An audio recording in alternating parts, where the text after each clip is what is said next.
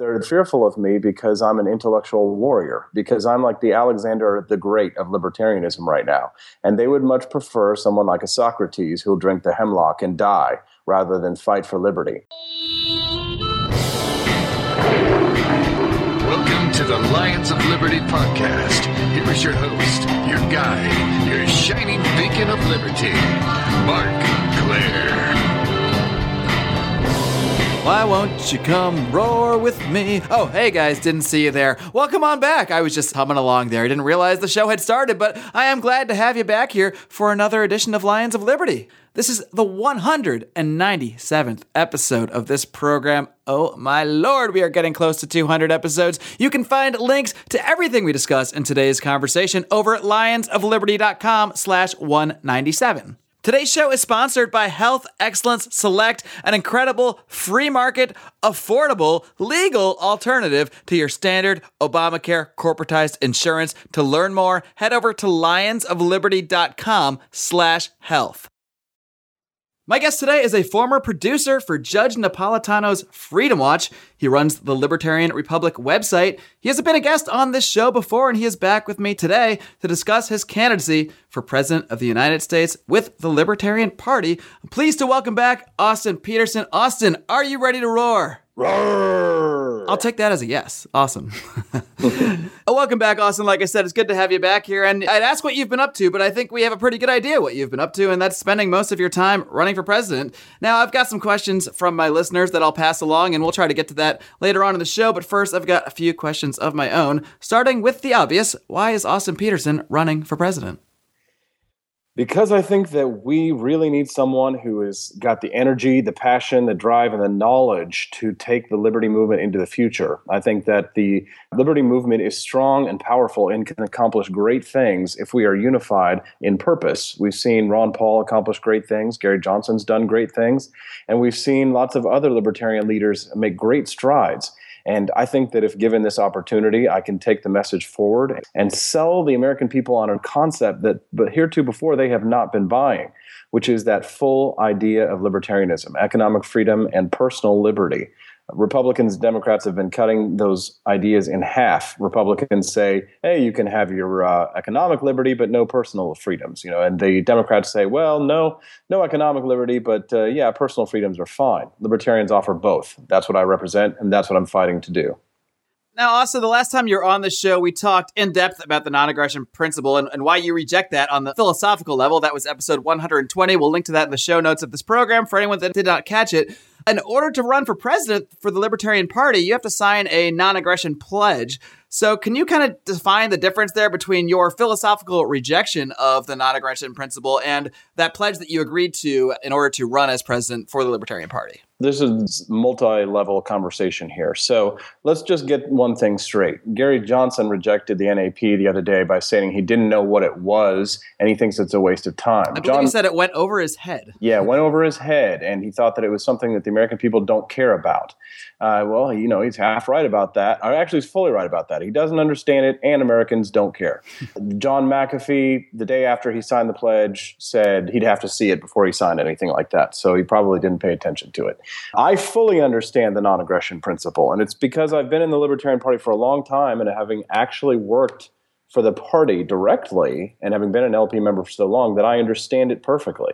And the pledge is not the non-aggression principle. The pledge is what David Nolan wanted people to sign so that he could prove to the government, Richard Nixon, that they were not a terrorist organization. So the pledge was a gimmick, an attempt to prove to Richard Nixon, who was going after groups like the Weather Underground and the Black Panthers, that they were not a terrorist outfit. So that's what it was. And our founding fathers of the United States pledged their lives, their honor, and their fortunes and their sacred honor to bloody war with England. The LP pledges to not make the feds uncomfortable. So in terms of pledges, it's a rather weak pledge, but it's not the non-aggression principle. The non-aggression principle is pacifist anarchism. And there are about 10 different schools of libertarianism. Pacifist anarchism is just one branch of it. I represent another branch, minarchism, the school of Robert Nozick and Friedrich Hayek and Ludwig von Mises. You mentioned Gary Johnson and McAfee there as well, and they're clearly, as you pointed out, not that strong on the non-aggression principle either. So not that you're not strong on it, you actually do understand it and make an argument against it, I should say. Correct. But, why do you think you've seemed to ruffle so many feathers in the Libertarian Party that these guys aren't getting the same kind of flack from? I mean, John McAfee, until 2 months ago, was not even a libertarian, never used the term before. Like you said, Gary Johnson basically says, this thing goes over my head, I don't know what it is. And yet you're the one that seems to inspire all this anger and rage. I mean, you got the Libertarian Party of Colorado saying, well, we're not going to invite this guy to our convention because he's against the non-aggression principle. So, I mean, what is it about you that seems to be getting so many people riled up? Think about it. They prefer ignorance to intelligence. They prefer someone who says that I don't understand it and rejects it, rather than someone who says they understand it and reject it. Because someone like myself can make the case to people about why the non-aggression principle should be rejected. That's much more dangerous than someone who says, I have no idea what the hell you're talking about. So yes, they're fearful of me because I'm an intellectual warrior, because I'm like the Alexander the Great of libertarianism right now. And they would much prefer someone like a Socrates who'll drink the hemlock and die, rather than fight for liberty. These people wouldn't know a revolutionary if it bit them in the butt. They love the tyranny that wails over them because they're lazy, they're petty. Most of them have no real drive to accomplish anything for liberty, and they see me as they don't like me because they know I'm sincere. Somebody in John McAfee's campaign came up to me in Georgia and said to me this. He said, Austin, what do you want out of this? And it was funny, I didn't know that he had also asked the same question of my campaign manager, too, a few minutes before this. And my campaign manager didn't know he was going to ask me, too. So I guess he thought that he could nail me that I would say something different than my campaign manager. And the guy from McAfee's campaign came up and said, Austin, what do you really want out of this? And I looked him right in the eye and I said, I want to grow the liberty movement. I want to grow the movement.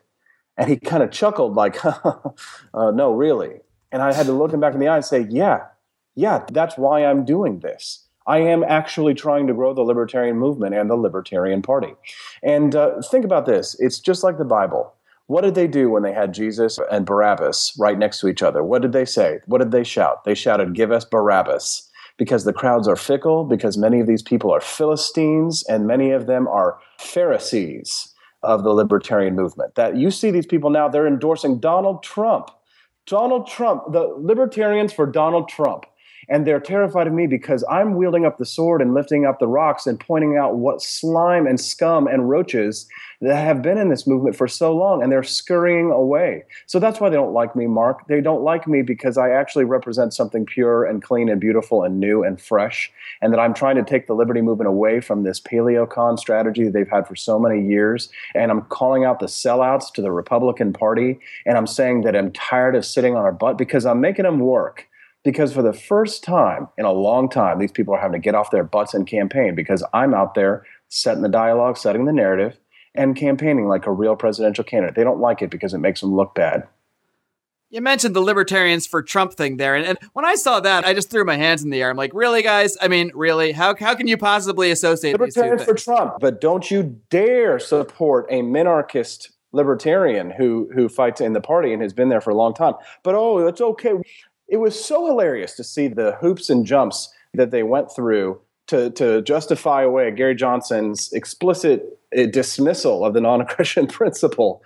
And that just goes to show you how unprincipled these people are. They say, I'm not a libertarian, I'm unprincipled. And yet when someone says libertarians for Trump, they pat them on the butt. No. See, that's the thing is, Mark, is that I'm doing what needs to be done, separating the wheat from the chaff. And it's got to get done, Mark, because we're never going to be able to advance into the future and start a newer, cleaner, fresher movement away from the old cults of personality, which is what we have around Johnson and the Pauls right now, in a new liberty movement with new names and new faces. And that's what we need, or else we're just going to stagnate this year. And that's what I'm afraid of.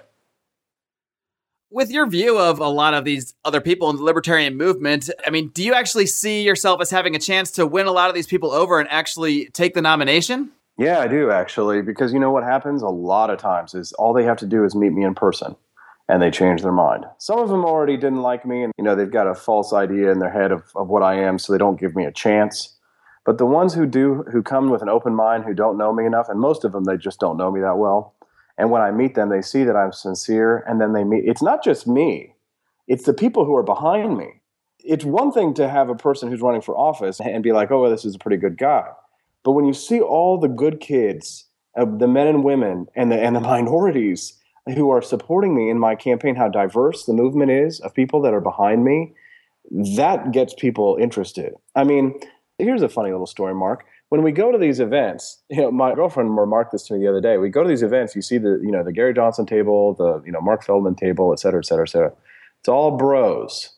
But when you go to the Austin Petersen table, it's a nice, healthy mix of men and women. And that says something to people who are like, this is interesting. This is a different group over here. One of these kids is doing their own thing. And that's what we need. We need somebody who's going to shake it up. You need fresh blood. And so, that's just what's going on over here. And it makes some people uncomfortable because people in political parties, they act the same. It doesn't matter if you're a Libertarian, Republican, or Democrat. The party bosses are always going to try and keep out the insurgents. I am the Ron Paul of this race. I am the anti-establishment candidate in this anti-establishment party, and I'm perfectly comfortable with it. Now, Austin, you mentioned Gary Johnson there a couple times. To many people, he is the presumed frontrunner, you might even say the inevitable nominee, according to many people. Obviously, you attempt to challenge that, but you have made Gary Johnson one of the biggest targets of your campaign. At least that's what I get from following you on social media. So what are your biggest issues with Gary Johnson? Why are you going after him so hard? And what are the biggest areas of disagreement that you have with him? Well, first of all, because even if I lose, I'm going to make Gary more libertarian, and I'm going to make him campaign. One of Gary's campaign staffers, I don't know if he works for his staff specifically, but who was working on his behalf in Missouri, we sat down and we had lunch together, and he said, you know what, Austin? I'm glad you're running because I'm glad you're making Gary campaign. You have to understand that Gary was going to sit on his butt until the convention in May, win it, and get handed it, and then have to start his campaign 0 to 60. Well, I'm sorry, Donald Trump was going to sit on him anyway, but he has zero shot if there wasn't somebody that was going to challenge him and tell him he was going to eat his lunch if he didn't get out there and campaign. Because I want whoever the Libertarian nominee is to be a tiger, not a lamb. So in terms of Gary Johnson being my biggest target, yeah, because I'm trying to light a fire under the governor's butt. I like the governor, and he's libertarian on a great many things, but not most things, because if you look at our comparison side by side on the website I Side With, which he has been touting for years, he's been touting his results on isidewith.com, it's obvious. I am now the most libertarian candidate in this race, more libertarian than John McAfee, more libertarian than Gary Johnson. And in fact, in many ways, Ted Cruz is more libertarian than Gary Johnson. Don't believe me? Go take the quiz. isidewith.com. Gary is a big government statist on many issues which libertarians would find troubling. I knew this for years. That's one of the reasons why I'm challenging him, because if I make him change his positions to be more libertarian, and if I make him campaign and he beats me, if he's the eventual nominee, it doesn't matter. I still won because libertarians will have a better candidate this year. Do you plan to support whoever the nominee is? Absolutely. Because they're clearly all better than Donald Trump and Hillary Clinton, I think. Well, here's the thing. That's a false dichotomy. Let's talk about that for a second, Mark, because I got some breaking news for you. Your readers need to go and read the Wall Street Journal today. There's an article by Gary Johnson where he says that he would support. Let me pull this quote up for you. This just absolutely blew me away. He says, let's say I wasn't the Libertarian nominee and it was Hillary and Trump and Bloomberg. Based on what I know, I'd have voted Bloomberg, he said, even though he's hardly a libertarian. But I mean, you weigh the pluses and the minuses in my particular case, that would have been my vote. I'm sorry, but what in the HE double hockey sticks? In what universe do you ever say you would vote for Michael Bloomberg? I mean, is he saying that if Bloomberg was the Libertarian nominee, which number one would never happen, but he's either saying that he thinks Bloomberg would be the nominee, which is naive and wrong, or he's saying that he would vote for Bloomberg over the eventual Libertarian nominee if it wasn't him, which theoretically could be me. This isn't like quite Benedict Arnold kind of stuff, but in libertarian terms, it definitely is. Like this kind of stuff is what I've been warning people about. And you know what? I've said I would support Gary Johnson if he's the nominee. I'm not so sure if he would return the favor. Well, I'd put $5 on the bet that if I beat him, that he's going to be sour grapes and walk away. Just watch. Austin, I've got one more thing I want to ask you about, and then we'll move on to some questions from the listeners. And that is your stance on abortion. And you've stated that you are the only pro-life candidate running for the Libertarian nomination. And yet you've also stated, and I don't have a quote here, so correct me if I'm wrong, that you believe government should stay out of the abortion issue. So how do you rectify that view? Because if you want government out of it, aren't you essentially pro-choice by the political definition? No, because abortion isn't monolithic. Abortion comes in many different questions with many different situations. It's not always just, hey, a woman going to an abortion clinic. There's late trimester abortions, there's first trimester abortions, there's abortifacients and birth control pills. I mean, Catholics believe that birth control, should be a crime, or at least some of the very, very hardcore Catholics are totally opposed to it. So you have to break it down on a piece-by-piece basis. Do I think that late trimester abortions, where you pull out a baby and suck its brains out, should be a criminal act by law? Absolutely. And also, do I think that RU486 pills, which is they call it the morning after pill, do I think that those should be illegal? Absolutely not. I can't, because I believe in ending the war on drugs. But in terms of what I believe is a consistent pro-life ethic, I am as pro-life as you can possibly be in a situation where, number one, your hands are tied because the president has no authority over abortion. So what do you really have? You have only, in a sense, you only have a moral stance that you can take.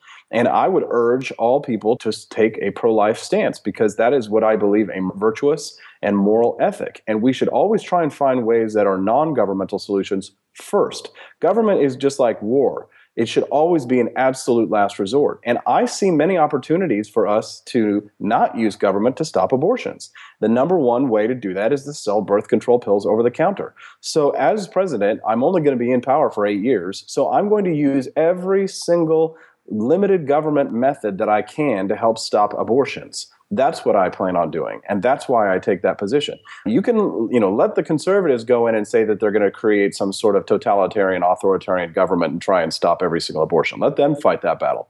I'm going to fight the limited government battle, because there are battles that you can win that are libertarian arguments against abortion. Those are the ones I'm going to fight. Does that make sense?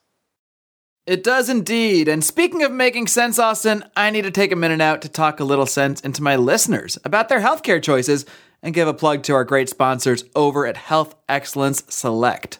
Now, I don't know about you guys, but I purchased my own health insurance, so personally, I was hit by some serious sticker shock after the implementation of Obamacare. My deductible more than doubled, my premium shot through the roof, and I'm just sitting here thinking, what am I actually getting for this? I'm a healthy guy, I don't go to the doctor, I really hadn't even been to a doctor for any major medical problem in years and years and years. So why would I spend hundreds and hundreds of dollars a month and then have to spend $6,000 or $8,000 in deductibles before I even see a dime of coverage for my healthcare? It just didn't add up. And it doesn't add up. It doesn't add up for most of us. But luckily, there is an alternative out there now. It's an alternative known as health sharing. And health sharing is simply awesome. I've gotten paid for every single medical bill I've submitted in full, 100%. This is not a joke. After I spend $500, I get everything else back. And our friends at Health Excellence Select have kicked it up a notch. They'll do all the work for you. They will find your doctors. They will set appointments for you. They'll provide you 24/7 access to doctors via Skype, so you don't even need to go to a doctor or pay a dime half the time. Health Excellence Select is truly revolutionary, and you guys are doing yourselves a disservice if you do not look into this amazing alternative to your standard, corporatized Obamacare health insurance. You can learn more by heading over to lionsofliberty.com/health, or if you're ready to sign up, you can directly call my representative, Jeff Cantor, at 440-283-6849. Tell him Mark from Lions of Liberty sent you. Now, Austin, I just want to move on. We've got some listener questions here, and I did invite my listeners to ask you questions for this interview over in our private Facebook group, the Lions of Liberty Forum. So I'm going to tick off a few right now, starting with Trey Waits, who asks, what would Austin Petersen's first day in office look like as the president? Well, assuming that I am not sleeping off my hangover from the insane inaugural party. That might be the real day one. Wake up around 2 p.m., drink a mimosa. Right, exactly. Roll out of the Lincoln bedroom and head over to the nearest brunch spot. Exactly, yeah. Take a dip in the White House pool. I mean, really, that should be everyone's first day if we were going to be honest here. Can you give the guy a minute to bask in the glory? Yeah, exactly. I get one single minute to bask in the glory. I would direct Congress and work with congressional leaders such as Rand Paul, Mike Lee, Ted Cruz, Justin Amash, Massey in Kentucky, and ask them to send me legislation overturning Obamacare, the ACA, restoring a free market in healthcare. I would ask for them to send me legislation that would cut spending, cut taxes, and focus on those fiscal issues so that we can get government in check. I want across-the-board spending cuts. Every single program of the federal government will take a haircut under my administration, or I will veto every bill that does not put us on the path towards a balanced budget. So you're telling me you would actually ask Congress to do something instead of being a totalitarian and just making executive orders all on your own? Oh, yeah. I get all kinds of hell from libertarians on this, but I am a constitutional libertarian, meaning that I have to put my ideology to the side and obey my oath of office, which is obeying the Constitution. I will obey the Constitution. And, it would be the most libertarian president in history if you just obeyed the Constitution. So that's what I plan on doing. Austin, I recently interviewed Chris Ann Hall, and we discussed the situation with the Bureau of Land Management and how they're essentially just grabbing land over the last 50 plus years all across the western United States. This has led to a lot of conflicts with ranchers. You saw that last year in Nevada with the bunnies. We saw it this year in Oregon, a situation which ended very tragically with the death of one man. So William Beveridge asks, to play off that, would you abolish the BLM, and what are your ideas for reducing and eliminating the land that they control? Yeah, I would sell off as much federal land as I possibly could if I could talk Congress into it. The government owns way too much land, so I don't really know that we necessarily need a Bureau of Land Management. So let's get them out of there. Bundys have every right to free graze. For hundreds of years, the ranchers have been out there, using that land. Why don't we just sell it? To me, that makes perfect sense. If we sold it, we could use the proceeds to pay off the Social Security, the shortfalls we'll have in Social Security, while we look for a path to get young people opted out of that system so that we can move towards a private system for our pensions and for our retirement plans. All right, Nate Ginn wants to know, what is your plan to keep rising inflation in check? Essentially, what would your stance on the Federal Reserve be? I would like to end the Federal Reserve through competition, and the way that I would do that is to direct Congress to send me legislation abolishing laws of legal tender. And this would mean that we would legalize competition. Bitcoins could compete, gold and silver could compete. We could have a real free market monetary policy.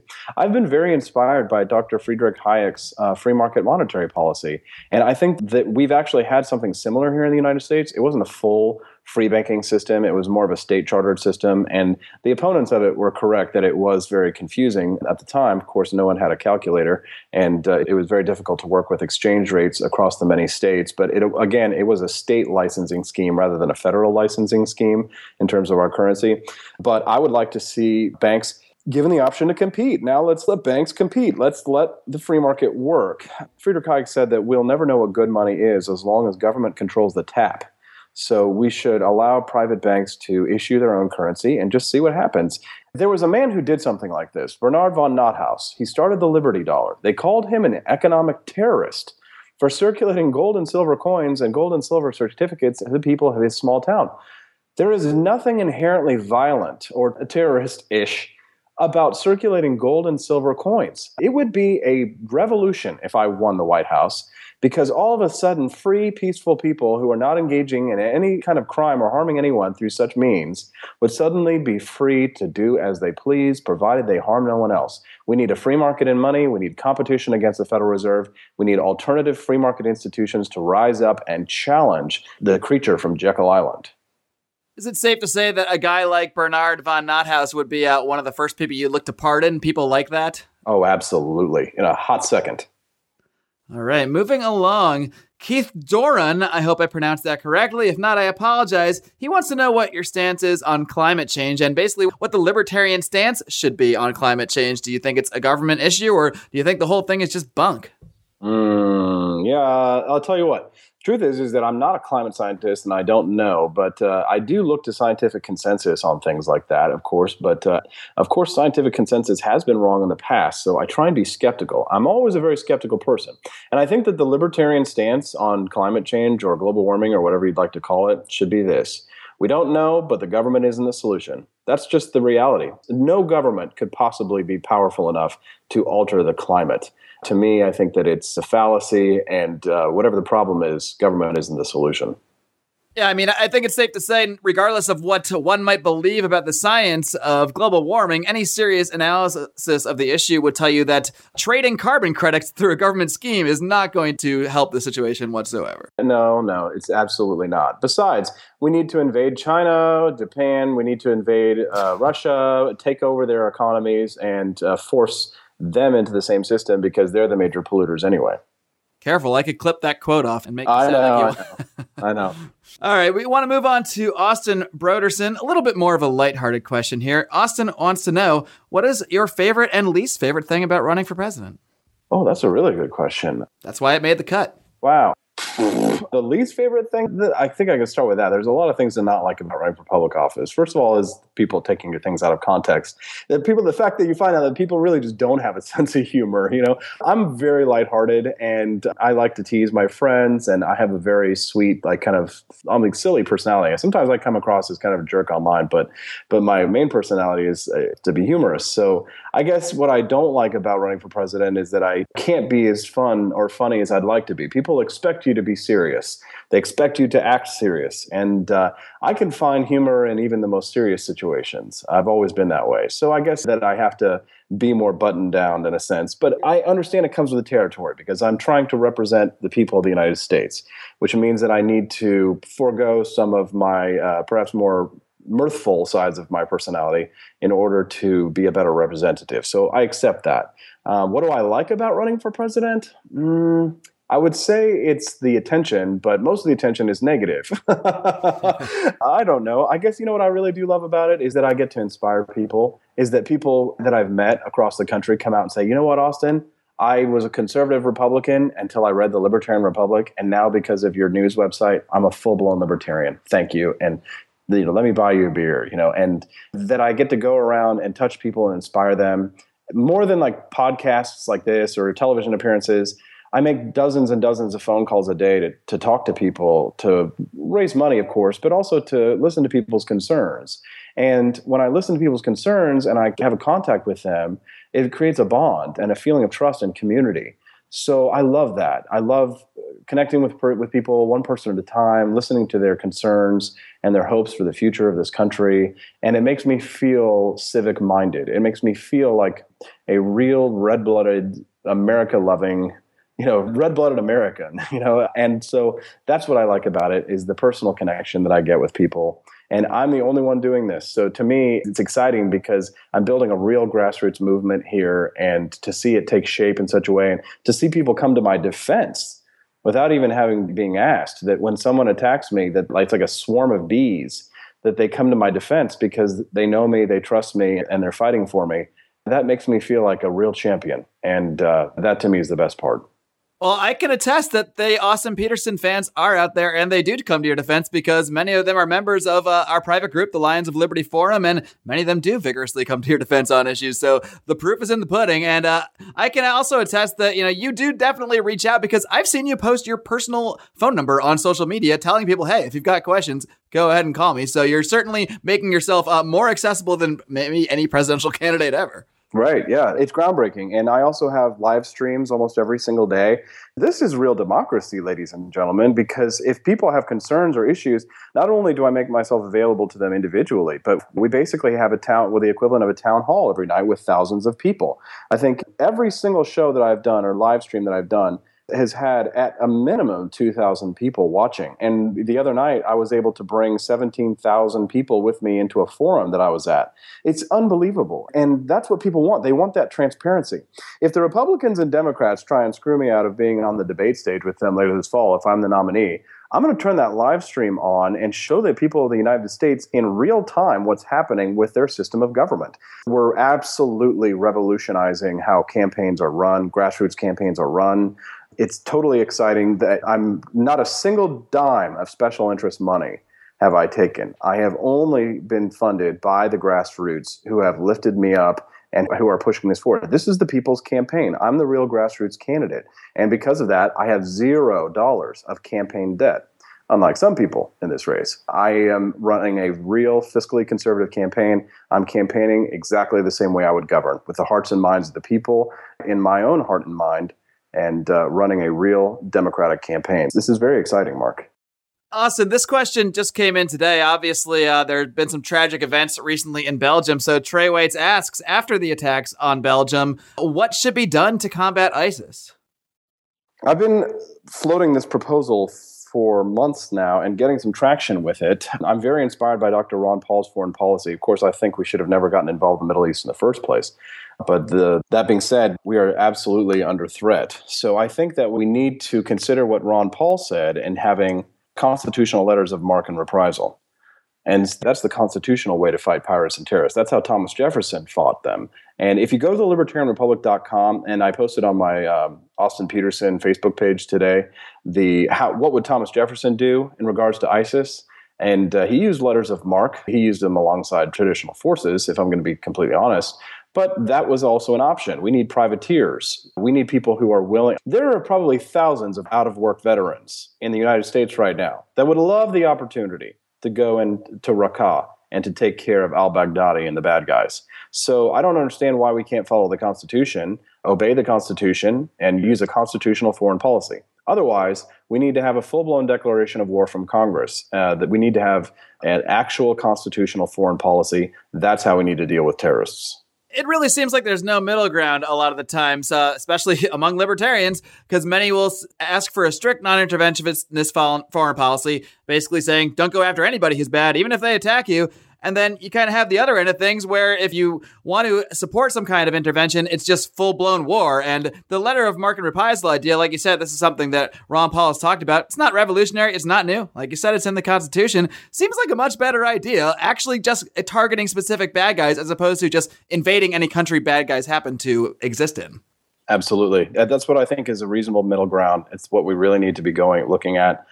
And I'm very excited to have the opportunity to present these ideas to American people. For the first time, I see many people are talking about the Constitution again, and they're talking about what it means to have a separation of powers, and they're talking about what it means for the executive branch. What are the powers of the executive branch? What are the powers of the legislative branch? We're having discussions about eminent domain, how it's anti-libertarian, but it is constitutional. And what would you do if you were president if you had an issue of eminent domain? These questions are coming up, Mark.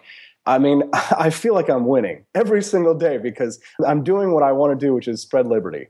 And more people are getting interested in the Constitution and the libertarian ideas. And I really don't care about the haters. My skin is so thick, it doesn't get under my skin to have all the people attacking me about, the nap or whatever stupid issue of the day they happen to take with me. They don't like my ego, et cetera, et cetera. I really don't care.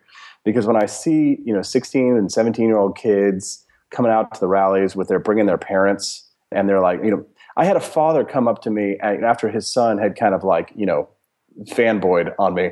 And his father came up to me and said, thank you for getting my son interested in politics. And it was like, wow, win. That's a huge win for me. That's a major psychological victory. His son may not be able to vote for me in the general election, but his father might.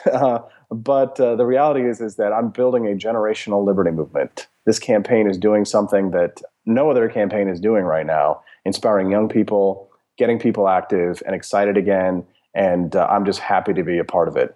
Well, that does have to be an amazing feeling because as much as we might debate the minutiae of libertarian philosophy and this sort of thing, the first step in any of this conversation is getting people interested in politics, getting people to care in the first place. So that's got to be a tremendous feeling to hear that from somebody. I mean, so many people on the show will reference people like Ron Paul or Ayn Rand as the person that first inspired them to become more interested in politics. So I'm sure it's just an incredible feeling when somebody tells you that you're the one that did that for them. Yep, absolutely. Exactly. Yeah. I never thought I would actually be in that position. I just always, when I first started getting involved in mainstream politics, I was doing grassroots volunteering for Ron Paul, just doing whatever I could to help propel his campaign forward. And then one thing sort of led to another, and I kind of fell into this situation. But every man meets his moment. People ask me, why are you running for president? I looked at the timing and I said to myself, this is probably the time when I need to do something like this because I'm needed. You can tell when you have purpose in your life and you feel yourself drawn to something, you know that it's the right time. And when I looked at the field of candidates, when I looked at how desperate people were, when I saw how dejected people were after, Rand was not doing well last year, when I saw the looming Trump, the Trump steamroller coming at us and Hillary Clinton inevitable on the left, I said to myself, I'm better than all of these candidates. I'm going to go ahead and put my name in there. I'm going to fight for the libertarian torch. and I'm going to offer myself up as tribute in this Hunger Games. In these Hunger Games. Well, let's hope it doesn't get as extreme as the Hunger Games, but sometimes it feels that way in the political arena for sure. Now, Austin, just one more question. I got to squeak in here. I have to. From Kyle Anzalone, he wants to know, do you have any plans to drop acid with John McAfee? Because for those that don't know, he did actually offer you to come and drop acid with him on a recent libertarian debate. I hope this is the only time I ever have to use this politician's comment. I'm going to tell you right now, no comment. All right. Well, people out there, you can make of that no comment what you will. Austin, I do thank you for coming on the show. We may not agree on every little issue, but I do think you are really bringing something important to this race. And I keep seeing people posting these I side with, and a lot of them seem to be coming up Austin Petersen. So they're definitely causing some traction out there with people. So I wish you the best of luck. And I hope every one of these state parties invites you to their conventions, invites you to their debates, because, you know, the grounds for leaving you off of it certainly doesn't seem to be met by other people. So I think we need as many great voices in there as possible, and you certainly are one of them. Thank you, Mark. Have a great day. Take care, Austin. Have a good one, man. Bye. All right, folks, I hope you enjoyed my conversation today with presidential candidate Austin Petersen. Now, I know this guy causes a lot of feathers to be ruffled in the libertarian movement. We've seen that by certain libertarian state parties rejecting his candidacy, trying to reject his presidents at their conventions altogether.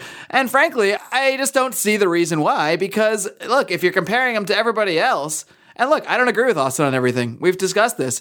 You can go back to episode 120 of this program, and you can hear some of our disagreements on things. But really, at the end of the day, we need a lot of voices in this liberty movement, and for certain sections of the Libertarian Party do pick and choose certain people to exclude for reasons that really don't line up with the other candidates. Just seems to make no sense at all.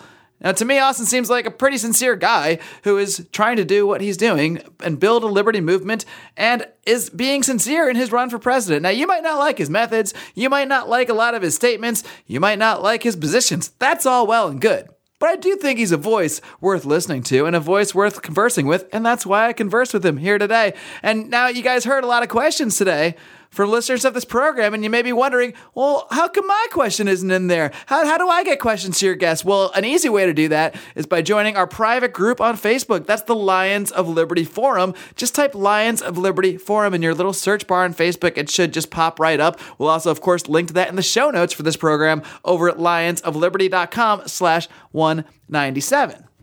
Another way you can connect with me, if you're not a Facebook guy, no problem. There are several ways you can connect with us. You can also find us on Twitter at Lions of Liberty.